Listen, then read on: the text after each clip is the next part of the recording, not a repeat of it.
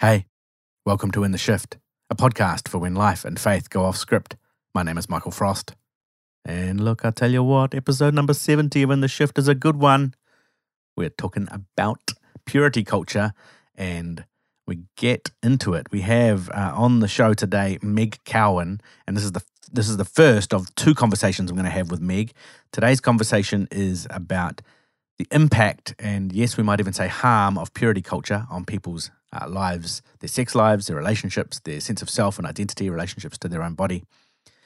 And the second part of the conversation, which will come on another episode, is going to be about how to heal and process through purity culture and how do we move forward in our lives of sex and relationships and so on. Look, we cover a lot of ground here and get into the nitty-gritty of what purity culture is, what it does, the impact that it has. And this is a really important conversation in the context of this year. One of the things that has come up so many times as we've kind of processed our way through this conversation on toxic church cultures, and obviously there's been a particular focus on megachurch culture this year because of the kinds of stories that have come out.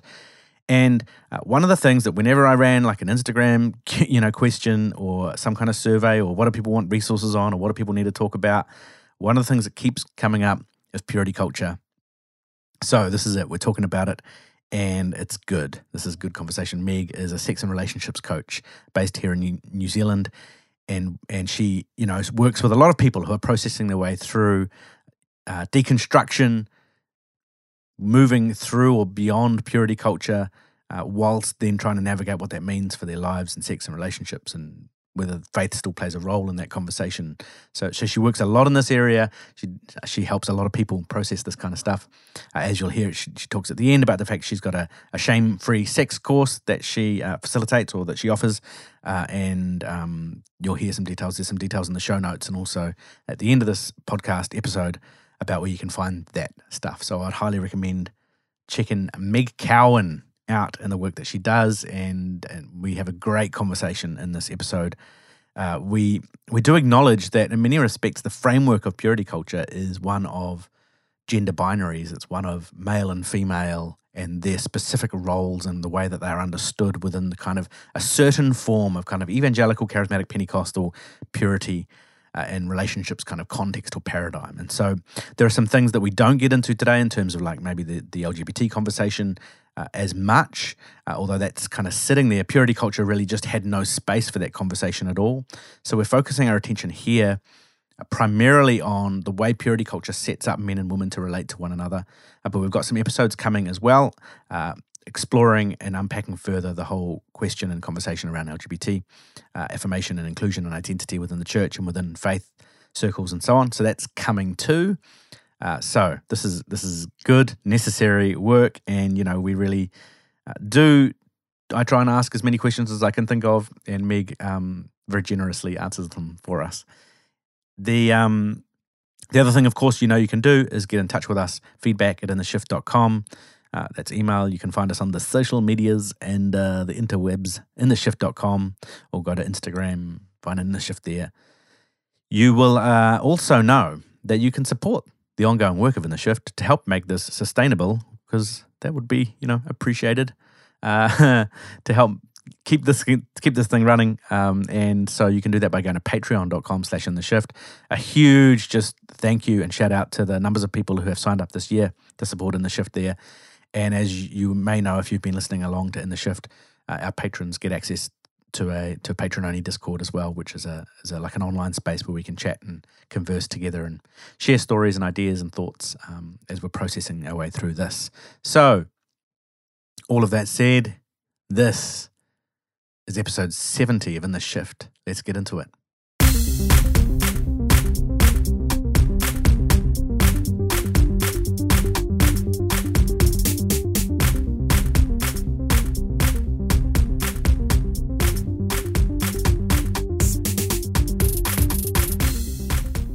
So today on the podcast, I'm talking with Meg Cowan, sex and relationships coach, and we're going to be talking all about purity culture in the conversation with faith and deconstruction, and it's going to be good. Welcome, Meg. Thanks for coming on. Hey, thanks for having me. I'm looking forward to it. Cool.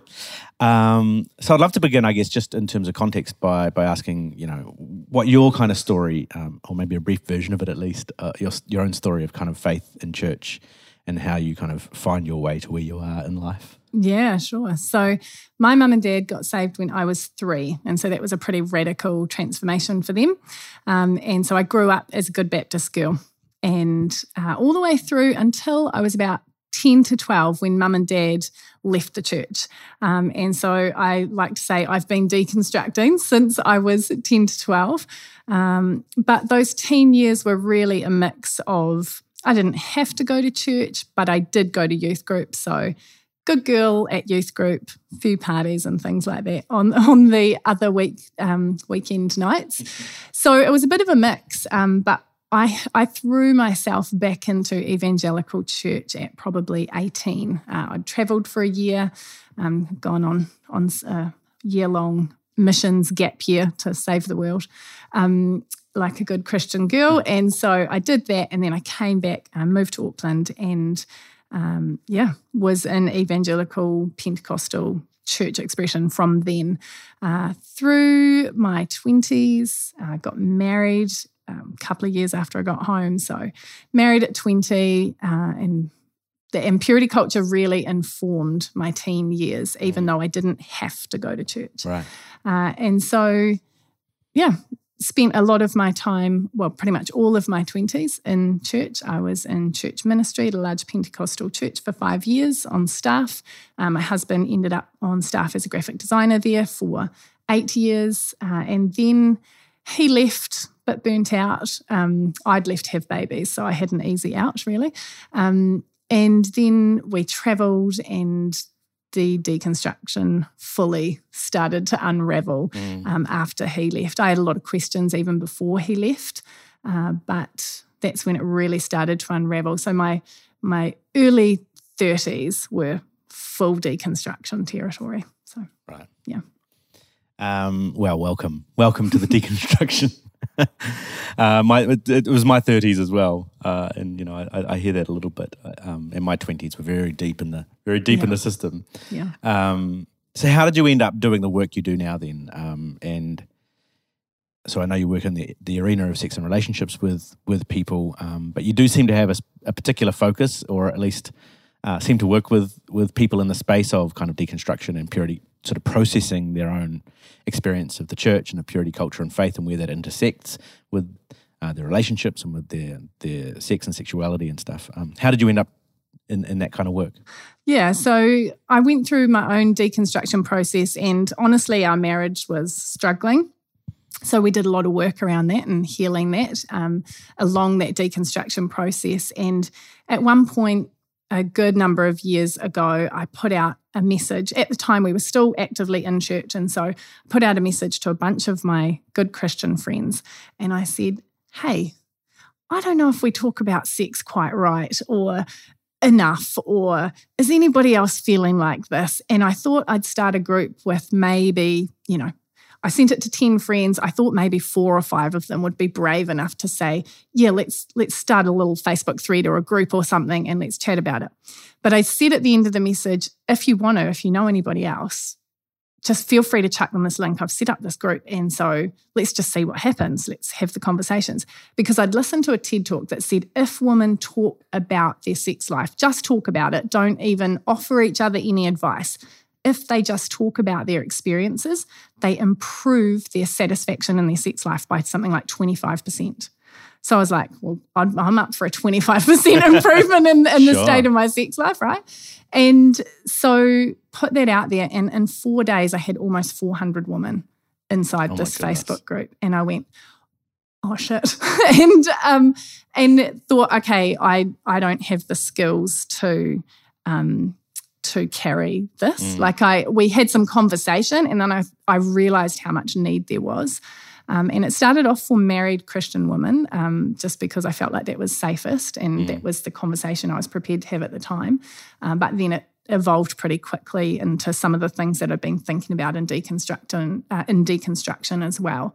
And so I paused all of that, put it on hold, took some of my previous qualifications and got some specific qualifications around sex and relationships coaching to bring in with that. And that's kind of where it kicked off from. Yeah, cool. Yeah. It's really so interesting. Let's think a bit about purity culture then, and perhaps as a way of starting to talk about it. Like, I guess, what do you understand by that term, and where do you see it kind of coming from in the form that many of us have experienced it? Yeah, right. Well, I mean, there's a lot of different ways you can talk about purity, right? I think I remember an episode of yours where you actually talked about the concept of purity. But when I say purity culture, I'm really referring to what is the cultural phenomenon that a lot of us as 80s babies, 90s teens experienced. So you can go back in history and you can see how purity and virginity and those sorts of things, they were about lineage and inheritance and ownership and woman as property and all that kind of stuff. So that's not really new. But I think it's interesting actually to talk there about some of the church fathers like St. Augustine and guys like that who had this idea and lived in a time with that real aestheticism, So let's separate, and the mind and the body are two different things. The mind and the intellect are higher. That's where we've got our orders of nuns and priests and all of this. So they're abstaining from anything physical, denying the body, and prizing the intellect and the spirit, right? So that's kind of where it comes from. But what we saw in the 50s, 60s was a bit of a perfect storm starting to brew. So we had the war. We're post-depression, right? We had the war. We had birth control for women, sexual revolution. So there's a lot more free love out there. We had the rise of various different substances and psychedelics and things like that becoming a little bit more common. We had post-war unplanned pregnancies, substance stuff. Then if you go to America, we also have the moral majority using abortion as a voter issue to mobilise a voter base, right? Yeah. And then we had the AIDS epidemic of the 80s, and all of these things create this perfect storm that the church somehow wants to respond to, right? And so a lot of people probably had great intentions in talking about, let's have abstinence-only education. Let's not have all these unplanned pregnancies. Let's help people who are dealing with substance abuse issues and, PTSD coming back from the war and all these different things. Yeah. Really good intentions for a lot of people. But we also have the internet. And suddenly we've now got this mass distribution of these ideas. So now us in New Zealand, we're suddenly exposed to all of these resources and ideas and thoughts that are coming out of places like America. And a lot of those things that were coming out from the Christian church were the True Love Waits movement and focus on the family. And so we've got this massive spread of these ideas and these resources that we didn't have access to previously. And like in America, there was $1.5 billion in federal funding given to, over about 26 years, given to abstinence-only sex ed. So no comprehensive scientific stuff, abstinence-only sex ed. So that's kind of where a lot of what we experience as purity culture has come from, this perfect storm, and it's really is a cultural phenomenon. And it seems like, money's obviously connected to that as well. Like it becomes its own little industry, right, at times, and then you got, so you got kind of product that spins out of that as well. Absolutely. And rings. Rings, purity balls. Yeah. Oh, purity balls. Books like, you didn't have a ball? No, I didn't have a purity ball. I didn't have a ball actually, but I did have a ring and I did sign a contract. Right, okay. That was a part of my experience. Yeah. I do remember reading a James Dobson book for young men when I was a teenager. And I remember there was a part in it because he has a part in it where he essentially draws a line and he's like, above the line, these are the things you can do with someone that you're dating, and below the line, these are the things you can't do. And below the line was touching a girl's hair. And I was how dangerous. Struck by this. And then he went into this big sort of rant about how like erotic touching a woman's hair is and stuff. And I was like, I'm only 16. This seems a bit weird. Hair was a big thing. I actually, I actually remember one of my kind of teenage rebellions because I had waist-length hair at 14, and I went to a youth group event, and one of the guys there told me that hair was the crowning glory of a woman, and so I came back next week with it all cut to my ears. But you know, so I feel like I've always walked this very tricky line in terms of purity culture of wanting to be a good girl, but then also really wrestling with some of these concepts that we were presented with. So like hair touching. So when it comes to, I guess, to where this lands in people's lives, or like what we're seeing the fruit of this is in people's lives, because not, you know, a lot of people aren't having conversations about their sex lives with lots of people that they know. And so one of the things about this area, it seems to me, is that you can teach a bunch of stuff, but it's actually if there's bad fruit, it can be often very hidden because it's in people's kind of secret lives or private lives that they don't ever talk about, which means you then just go on spouting the same stuff, even if it's being harmful, telling yourself you're doing a good job. So I'm really interested, I guess, in talking with you in terms of how you see this landing in people's lives. So the kind of people that you're talking with, how has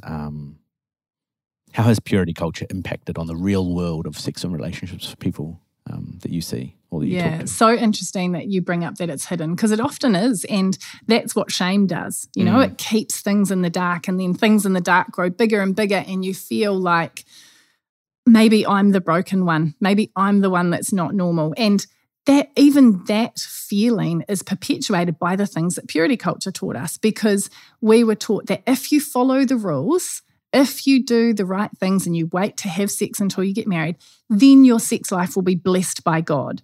So you get to marriage, potentially, if that's where you get to marriage and your sex life sucks for some reason. You're like, oh, it must be me. I must be broken because God blesses sex in marriage, so I should be fine. So it shows up in like just years and years of waiting and not talking even to people's own partners, you know, just feeling like, well, something's wrong with me that I don't feel the desire, or I feel broken or wrong. There's, you know, untreated sexual dysfunction. So things like vaginismus and dyspareunia, so painful intercourse, that is just avoided, not spoken about. And it doesn't help that even the medical profession often doesn't take into consideration the effect that religion has on things like dyspareunia and vaginismus. Right. Like a pelvic floor therapist that I was speaking to says, oh, we've known it for years. But often if you go to your GP, they won't think, oh, you're having painful sex because you grew up in church, right? So so that's interesting. How do you, so what's the connection between those, so growing up in church and the religious thing and the painful sex and the vaginismus and stuff like that? What's kind of going on there, do you think, in terms of that's creating that correlation or that connection? Yeah, so vaginismus and dyspareunia as issues that people are facing, there's a lot of things that could contribute to it. But what we do know is that religious women are more likely, there's more prevalence of it among religious women. Now, that could be because they're bracing their pelvic floor a lot more intensely, but vaginismus is actually involuntary muscular spasm of the vaginal canal. So it's not something that they're consciously doing. It's something that, you know, the bracing is happening involuntarily in the body. And pinpointing exactly which part of purity culture made your body do that, I don't know how to do that. But we do know that it's more prevalent in religious women. Wow. So there you go. So I guess that brings up the question for me of how you see the stuff playing out differently for men and women in this space, like how to purity culture. And you know, I'm mindful, and we've talked before about the fact that this is, at least today, is largely about the kind of the male-female relationship within the church, because that's been the primary context for purity culture, because the kind of the LGBT conversation wasn't even allowed to participate in the conversation about this. So we're going to talk a bit about the kind of the gender roles within purity culture conversations today, aware that some of that conversation also is going to be had and will be had. Yeah, sure. But in terms of how you see this stuff landing with men and women, what do you see that's kind of perhaps different between men and women's experience, or the impact that it has on them? Is it disproportionate, do you think? It is disproportionate. So there's a great book, if for anyone who's listening who wants a bit of reading around this, there's a great book called Pure by Linda K. Klein, where she goes through and she's got loads of great research, but then she's also got people's stories and how it's affected people. And some of the stats that she talks about are the fact that about 95% of women will say that they were negatively affected by the messages of purity culture versus around 25% of men. Right. So big difference. That's not to say men aren't affected. I think that actually perhaps if men understood a little bit more about it, they would go, oh yeah, actually I was affected by that, and maybe answer that question differently. But there is a disparity of how men and women have been affected. The biggest thing that I see that comes up time and time again with clients is that women feel like they are inherently broken or bad. And that comes from those messages that women have been taught through purity culture, that their body is dangerous, that they are, it's the virgin or whore dichotomy. It's the, like you're a dangerous temptress. You need to be either pure and chaste, or if you're sexual, you're a dangerous temptress. Right. Until you get married, of course, at which point you should be all the sexual things that your husband would ever desire. What I see there is that women feel like they are inherently bad or wrong, versus men often feeling like, oh, maybe that experience I had wasn't good, or maybe I did something wrong in that scenario, versus I am bad and I am wrong. Right. Yeah. Yeah, that kind of makes sense. So the behavior in some sense from men, they might recognize, oh, I did this thing that was outside the bounds of purity culture, and that might have created some kind of internal conflict. Versus the I am the bad thing in a sense, yeah. And that's something that came up in recent conversation with Jess and Shalomi, even in terms of understanding the impact it has on, and that almost impossible position, like you're talking about the virgin whore dichotomy there. Maybe you can even unpack that a little bit more. Like how do you see that kind of playing out in terms of people's real experience? Because I think it's something they didn't use that language necessarily, but that kind of talking about how you're sort of in this impossible situation where you can't be sexual enough and you're also too sexual in a sense, or what's going on there. Do you have any other thoughts about that? Yeah. So, it makes me think of the youth pastor that talks about his smoking hot wife. The traditional. That's such a thing. Or even like pastors generally. Like I read, like often when I used to read Christian books by pastors, and on the back of them, they'd often be like, John and his incredibly gorgeous wife, Veronica, and the youth pastors, it was always, the smoking hot wife. Yeah, my smoking hot wife. Yeah. But, we're gonna talk to youth about how to have boundaries and to not think about having sex and all of this sort of stuff. But then we're going to get up and we're going to overly sexualize the women that we have married. And we're going to talk about how smoking hot they are. That whole, there's a really tricky tension for women to walk of being sexually attractive and desirable to catch a good man, but then not too much. And that's a very, very tricky line to walk. This idea as well that you're supposed to suppress your sexual urges, your sexual desires, and then you flick a switch, and when you get married, you're good to go. It just doesn't work like that. Arousal doesn't work like that. Desire doesn't work like that. But that's the system. That is the way it's set up in purity culture. So this kind of thing, I think, and I hear people mention this a lot, and you've mentioned it a couple of times already, this idea that like essentially sexual desire or desire really for another or just to experience pleasure is bad. Bad the whole time until suddenly now you're married and now it's good, and not just good, and now it's like you say divinely. I remember talking to a friend, and I'd been married for a couple of years, and he was about to get married, and he was talking about how he couldn't wait till the first time that they had sex because you know, it was going to be this incredible divine experience and transcendent in every way. And I was like, yeah, it might be. Yeah, and sometimes it's awkward and sometimes it's messy and sometimes it's funny. And like, I don't think we got the full picture. Yeah. It was just don't, because it's dangerous. So actually you should fear it a little bit. You should fear yourself, your body, women's bodies. But then once you're married, oh my goodness, it's going to be divine. The heavens will open, the angels will sing. Yeah. We won't tell you about all the practicalities and the mess and that kind of stuff. But sex can be so many things. It can be awkward and messy and fun. And, you know, we missed a whole lot out in that conversation. So does that kind of, you know, impossible, like flicking of the switch, create kind of downstream impact then for people in terms of their ongoing kind of relationship with each other? Yeah, absolutely. But the other thing that also comes into play here is then because of the way we've taught women that men are sexual, that they're visual, that they have a sexual need, all of these things that women don't have, then not only is there this, you're supposed to flick the switch and suddenly be great at it and know exactly what to do and meet all these needs that he has, but then there's this feeling of obligation as well that comes in, like you need to meet his needs. You need to be, you know, being a good wife, and you don't leave a man with unmet needs. And some of this stuff is not said really directly. Some of it is, but then some of it is really subtle as well.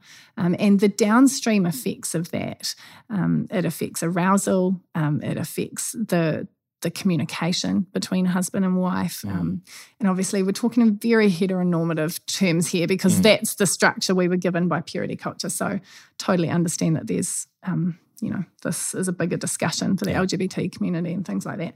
But, you know, those obligation messages have a huge effect, not just that you should flick the switch and be suddenly good at this, but you should also meet the needs. So even if you're not feeling like you're good at it, or even if you're not feeling desire, you should still do it anyway. Right. Yeah. And so then there's an unhealthy power dynamic going on there, right? Is that something, I mean, I'm just thinking as we talk about that, just the way in which that power dynamic as kind of a structure, if you like, for a relationship seems deeply problematic. Yeah. to put it lightly, I guess. Well, here's the thing. I mean, that power dynamic is actually the same dynamic that operates in rape culture. So it's very, like, to say that it's problematic is a light way to put it, really. Yeah. It enables the potential for abuse. Not saying that everyone who has a complementarian view of relationships is abusing, but it sets things up that's more possible.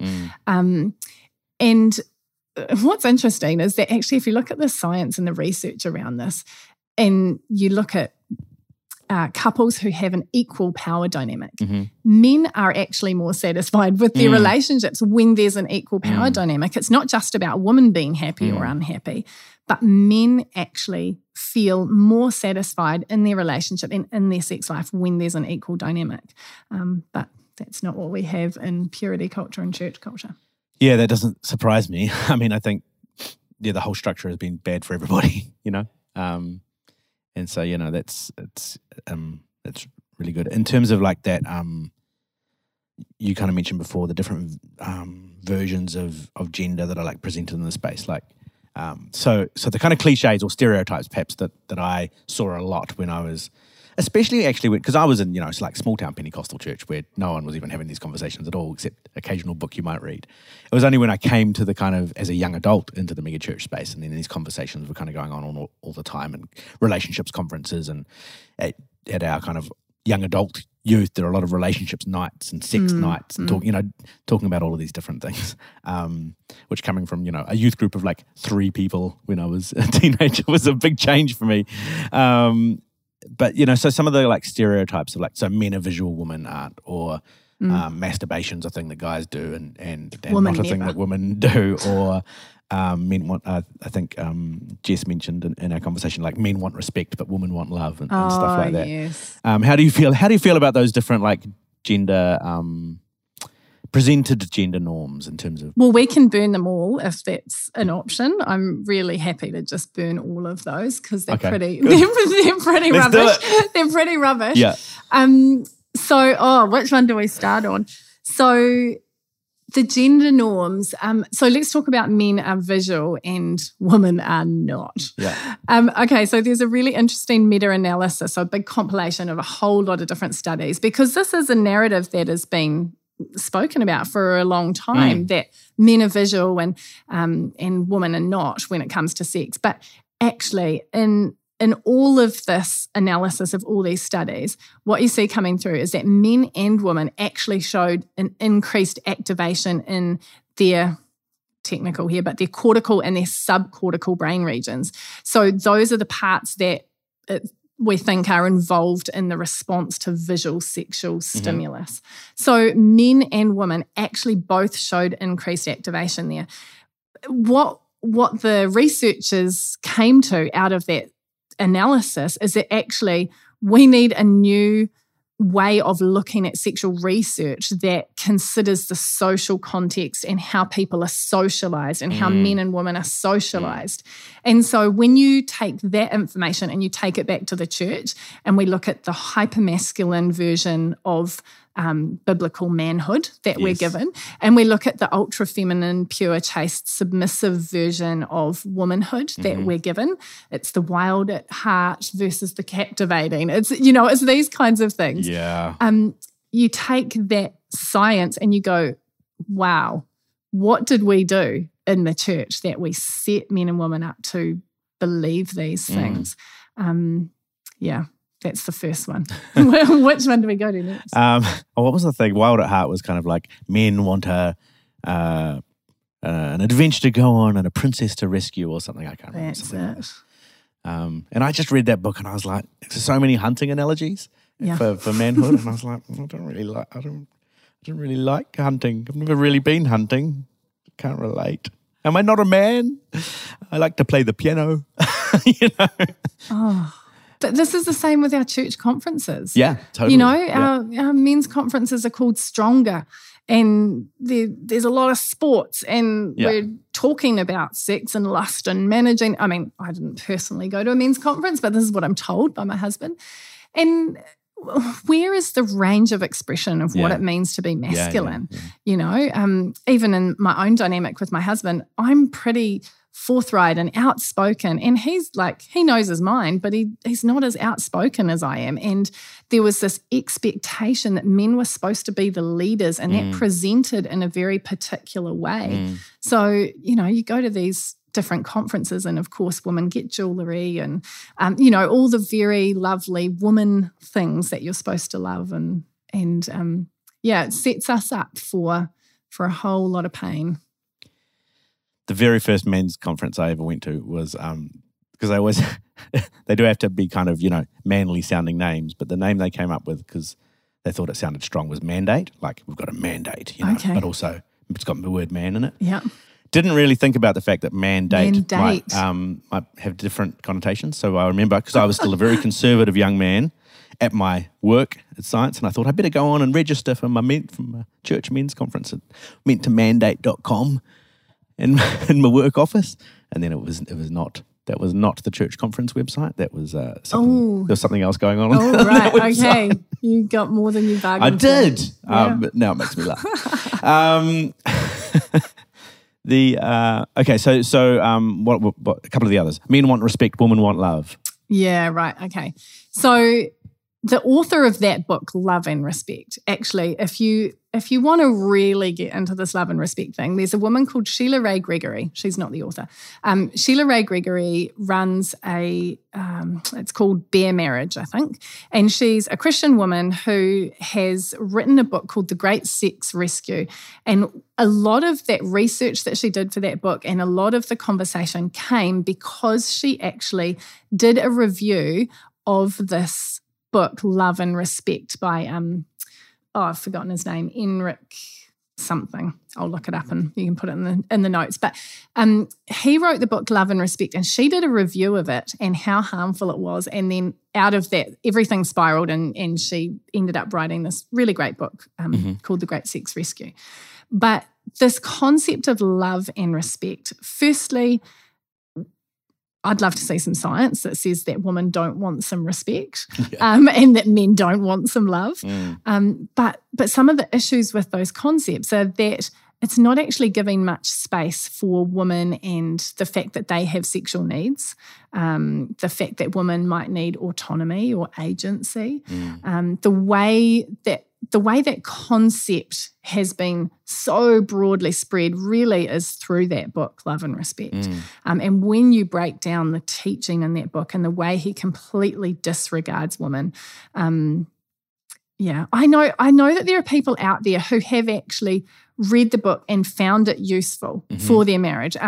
But the thing is, if you are in a generally good relationship, probably it's not going to be super, super harmful. If you're married to a reasonably good man who's, not abusing you, you're probably going to be like, yeah, I could respect him and he could love me. But it's when you get into those spaces where there are people taking advantage of that respect dynamic and you will do what I say. And it's super dangerous. But to get a really good rundown on that one, I really recommend Sheila's book, The Great Sex Rescue. Yeah. From a Christian framework. Yeah. But cool. Yeah. Awesome. Okay. A couple of others we had in there. One was men like masturbation, but that's not something women even talk about. Well, I don't know from anyone that I would have talked to that women's conferences ever had like whole sessions devoted to talking about like masturbation, for example. I don't remember any. No. The men's conferences definitely did. So what's going on there? I remember one youth event that I went to where they did actually say that sometimes women, but definitely that was sinful. So again, it comes back to this idea that men have a sexual urge that's uncontrollable, which I think it's so hilarious that we say men can lead all the departments, they can lead all the different parts of church, they can be the pastors, but we can't expect them to lead themselves in their own bodies and manage that sexual desire. But anyway. So, I mean, socially, this is even a new thing that women are talking about masturbation. Okay. So to be fair, it's not just the church that was, but women's expression of sexuality, a lot of that stuff that came out of the free love movement, and once we had access to contraception and those sorts of things, women suddenly had more sexual options. And so suddenly we're able to start being a little bit braver and a little bit more honest about sexual desire. And the church was even behind the eight ball with that. We were even slower to have those conversations. I think it's maybe slowly starting to happen. But it certainly wasn't a comfortable conversation that women had sexual desire at all. And then I guess in purity culture, even if they were to talk about it, it would be don't do it. Well, don't do it. Which is what the hour-long conference session for the men was about. Yeah. All the ways to avoid it. Well, because the conversation was about lust, right? And we were all supposed to be avoiding lust. Yeah. Even if there had been a conversation about do women masturbate, even if they do, they shouldn't. Yeah. And make sure you repent. And do you think, like, if you think about kind of desire in, let's say, especially because within this within the church where the kind of the marriage line becomes the line after which you're now allowed to enjoy yourself and each other.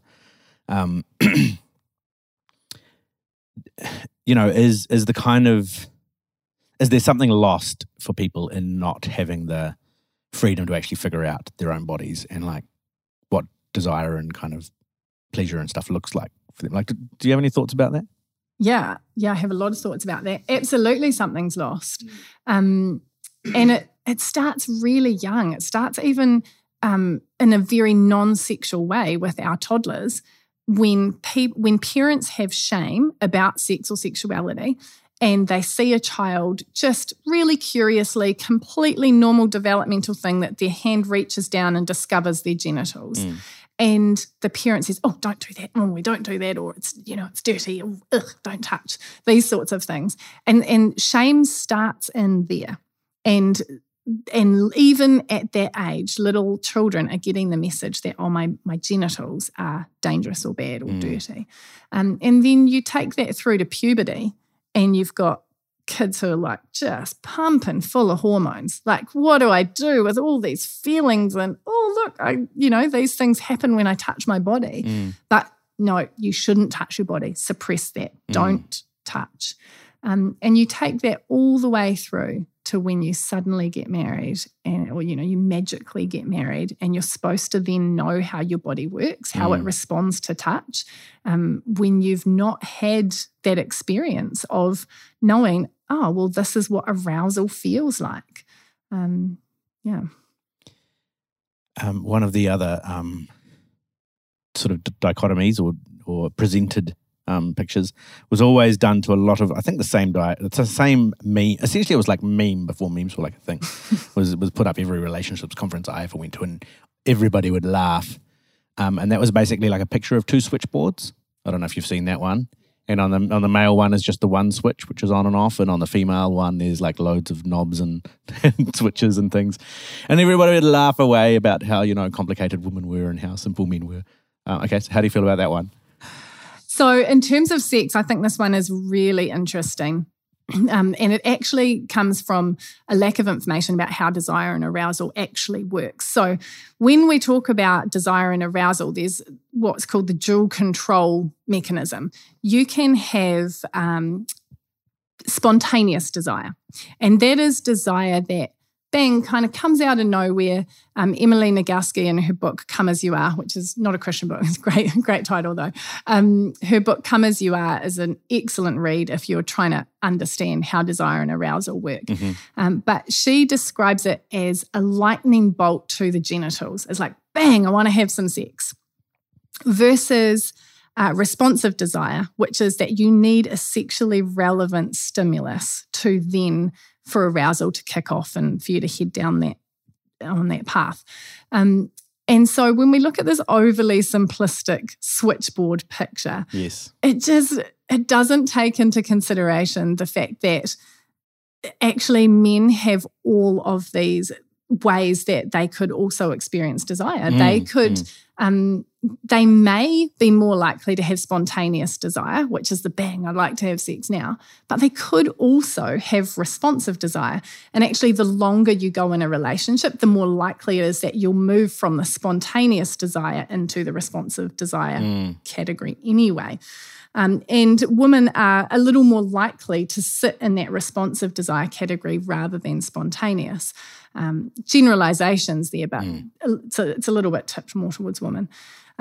So I just think it's so ridiculous that, and because then there's also within that dual control mechanism, there's also the fact that men and women can have what's called brakes and accelerators, things that are going to really slow down their arousal and their desire, and then things that are going to speed it up. And so it's a matrix more than a switchboard for both men and women. And it seems like, a part of that kind of, and this is all sort of associated with, or sort of folds within purity culture. These things kind of all feed each other, but the gender stereotyping kind of certainly seems to connect very much with that. And because that switchboard kind of metaphor has the man as being this very kind of simple animal who knows what he wants and needs to get it kind of thing, and the woman as impossibly complicated almost, like that was kind of always the sort of the apparently the humorous part of that was just sort of how impossibly complicated the woman was.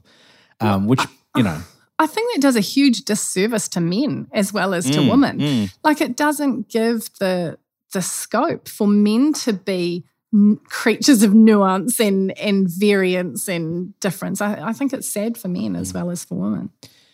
And do we just see the impact of all of that on kind of male and female enjoyment of sex itself? Like, does this all of this impact on, I mean, I'm already seeing the ways in which we're talking about that it does, but what do you see there in terms of that? Yeah, so another thing about purity culture that I think impacts the actual satisfaction of couples is the fact that we have this gold standard of penis and vagina intercourse, right? So not only do we have all the social conditioning, we have all of these ways that we've been taught, all of these, ridiculous gender stereotypes and lack of understanding about arousal and desire. We've then also got this gold standard that, well, that's the kind of sex that you're supposed to be having once you're married. And it's far more likely that a person with male genitals is going to orgasm in those scenarios than a female person with female anatomy. So we then have an orgasm gap, and then we don't have, because thanks to purity culture and all of these different things we've discussed, we don't have the skills to talk about how does a woman actually speak up about her pain or her pleasure or her preferences. How, if the man's the head of the home and he's got a need, how do we ever prioritise her pleasure? Because he's happy, his needs are being met. Now, I do realise that for a lot of people who grew up in purity culture, they married good men, that, their men generally care and want their partners to enjoy this process. But sometimes they don't know how to get them there because they never had comprehensive sex ed. And then you've got women who don't know how to speak about what's pleasurable, what's not, how they're feeling, their pain, all those sorts of things. So definitely all of these things come together and create this very complicated web that can lead to huge amounts of sexual dissatisfaction. In terms of kind of how this spins out into, I guess, some other arenas of life beyond kind of sex, perhaps, how do you see all of this kind of impacting even on in these kind of notions of men and women and stuff in terms of like male-female friendship more generally within these spaces? Like, do you see this impact on that domain of life as well? Yeah, I mean, I've experienced it in my own world. I've heard pastors talk about there's no such thing as a platonic relationship between a man and a woman. And I think that's, again, it's sad. It's sad for men and it's sad for women because we miss out on getting a really beautiful, full experience of life and of friendship. And, you've got your Billy Graham rules that men are not to be trusted. We should always have the door open if we are having a conversation. And so there's a huge distrust there from both sides, for both parties.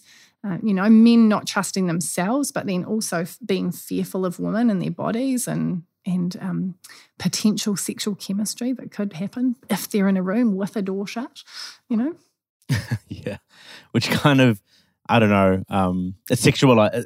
It's funny, isn't it? Because the very kind of conservative, controlling paradigm ends up sexualizing sort of everyone and everything all the time, ironically, which is almost like they seem like counterintuitive to each other or paradoxical to each other, but it seems like that's because, there was, in the church office where I worked for quite some time, there was a lift that went up two floors. There was only 2 floors. But you couldn't, there was a period, I think it was only for a while, but there was a rule for a while that you couldn't, be alone with another woman. Or be alone with a woman in the lift. I'm like, I mean, it was a slow lift. I mean, if it was 10 flights of stairs, maybe you'd have enough time to get busy, but 2. 2 flights of stairs. That's not that seems like it's verging on and what kind of hypersexualized view do you have of people that they're not going to be able to like keep off each other in this 15 seconds it's going to take from get to ground to second floor? And how sad that you have to have such a level of distrust of your colleagues. Yeah. Like how sad that I just think it's really sad. Yeah. And it's in some ways it strikes me as being kind of perhaps connected to the fact that maybe sex is seen as the greatest sin, the greatest danger. I think that rule came in after someone on staff had an affair, and so not with another person on staff, but they cheated on their partner, and so this kind of fear and control of we can't let sex destroy this thing that we're building, and so we have to control every possible arena of temptation. And it is like when that's the way you're functioning together as a community, that seems a bit sad. Yeah, and I mean, I can see where some of these ideas that have come from, that you should be. I remember a pastor talking to us about being above reproach. It was in relation to drinking alcohol, that, you shouldn't be seen to be drinking alcohol, because then someone might assume that you were drunk. And so I can see how it comes from that similar concept of you should be above reproach. Be careful who you're seen to be in close quarters with, in case anyone thinks you're having an affair, or in case anything does happen. The other thing I wanted to ask you about, I suppose, is in all of this, is how, and maybe this is a question to bring this part of our conversation toward an end, unless there's some other things you want to say. But I know we're going to have a follow-up conversation to this one. Sure. All about kind of what do we do with all of this? How do we move forward? How do we actually heal from some of this stuff? But what do you see, or what do you think about in terms of how this affects our relationship to our own body? Maybe even to issues of like body image, and like are there connections between some of this purity culture stuff and some of the negative relationships we might have with our own body? Yeah. So huge connections between purity culture and diet culture. Right. Those ideas of attractiveness, those ideas of being desirable as a wife. You're not just supposed to be pure and chaste, you're also supposed to look a certain way. Sexually attractive but still modest. Again, such hard lines to walk there. And so on one hand, we're controlling and we're suppressing and we're trying to contort our body into either the right size or the right behavior or whatever it is. But along with that suppression, we're just not trusting ourselves. We're not, speaking particularly for women, I know this does affect men too, but particularly for women, this intersection of diet culture and, so our sense of interoception, or like understanding and awareness of what's actually happening inside our bodies. So we're ignoring cues of hunger. We're, all of these things. We're pressing down desire. We're pressing down our hunger cues to make sure we're the right size and look the right shape. And we're wearing things that actually maybe we don't feel naturally that comfortable in, but they're modest. So that's what we choose. So we're constantly not trusting the messages that our own body is giving us. We're constantly pushing down those messages. And then, so you can see how this has a massive effect. Like you go into a sexual relationship, once you are having a sexual relationship, how do you actually then trust those feelings or those sensations that you're getting? Because you've got no track record with yourself of learning to read or understand those feelings that come up in you. It's massive. I'm sure that that there are plenty of dudes who don't feel this way, but I do know that for some, I think one of the things that happens for guys in that space is that essentially their bodies are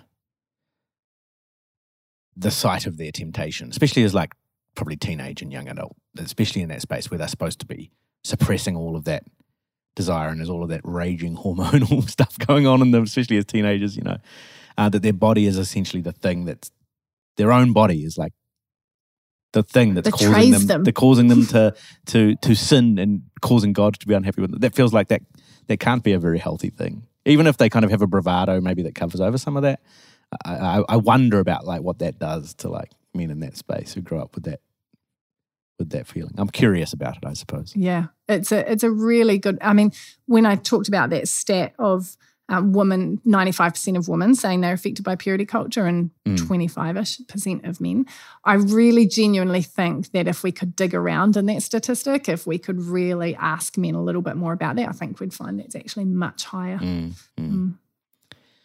So this is good. This is a good conversation. It's it's hard. There's a lot. And the impact on people will, is widespread and varied. Is there anything else you want to say? I know, so we're going to go on and have a conversation about sort of where to from here next time. But is there anything else you kind of want to say at this point about any of this that you feel you haven't said? I think I would say, if you feel frustrated when you hear this conversation, yeah, totally get it. It's really understandable. But also there might be a sense of grief, like far out. I can't believe I was taught all of this stuff. And maybe I'm not the one that's broken. Maybe the system that taught me is broken. This is a big conversation, and it reaches into really intimate parts of our life, you know, how we feel about ourselves, our bodies, our partner, all these things, our parents that taught us what they taught us, all these things. It's so far reaching. So just, I guess all I want to say at this point is go gently with yourself in this conversation.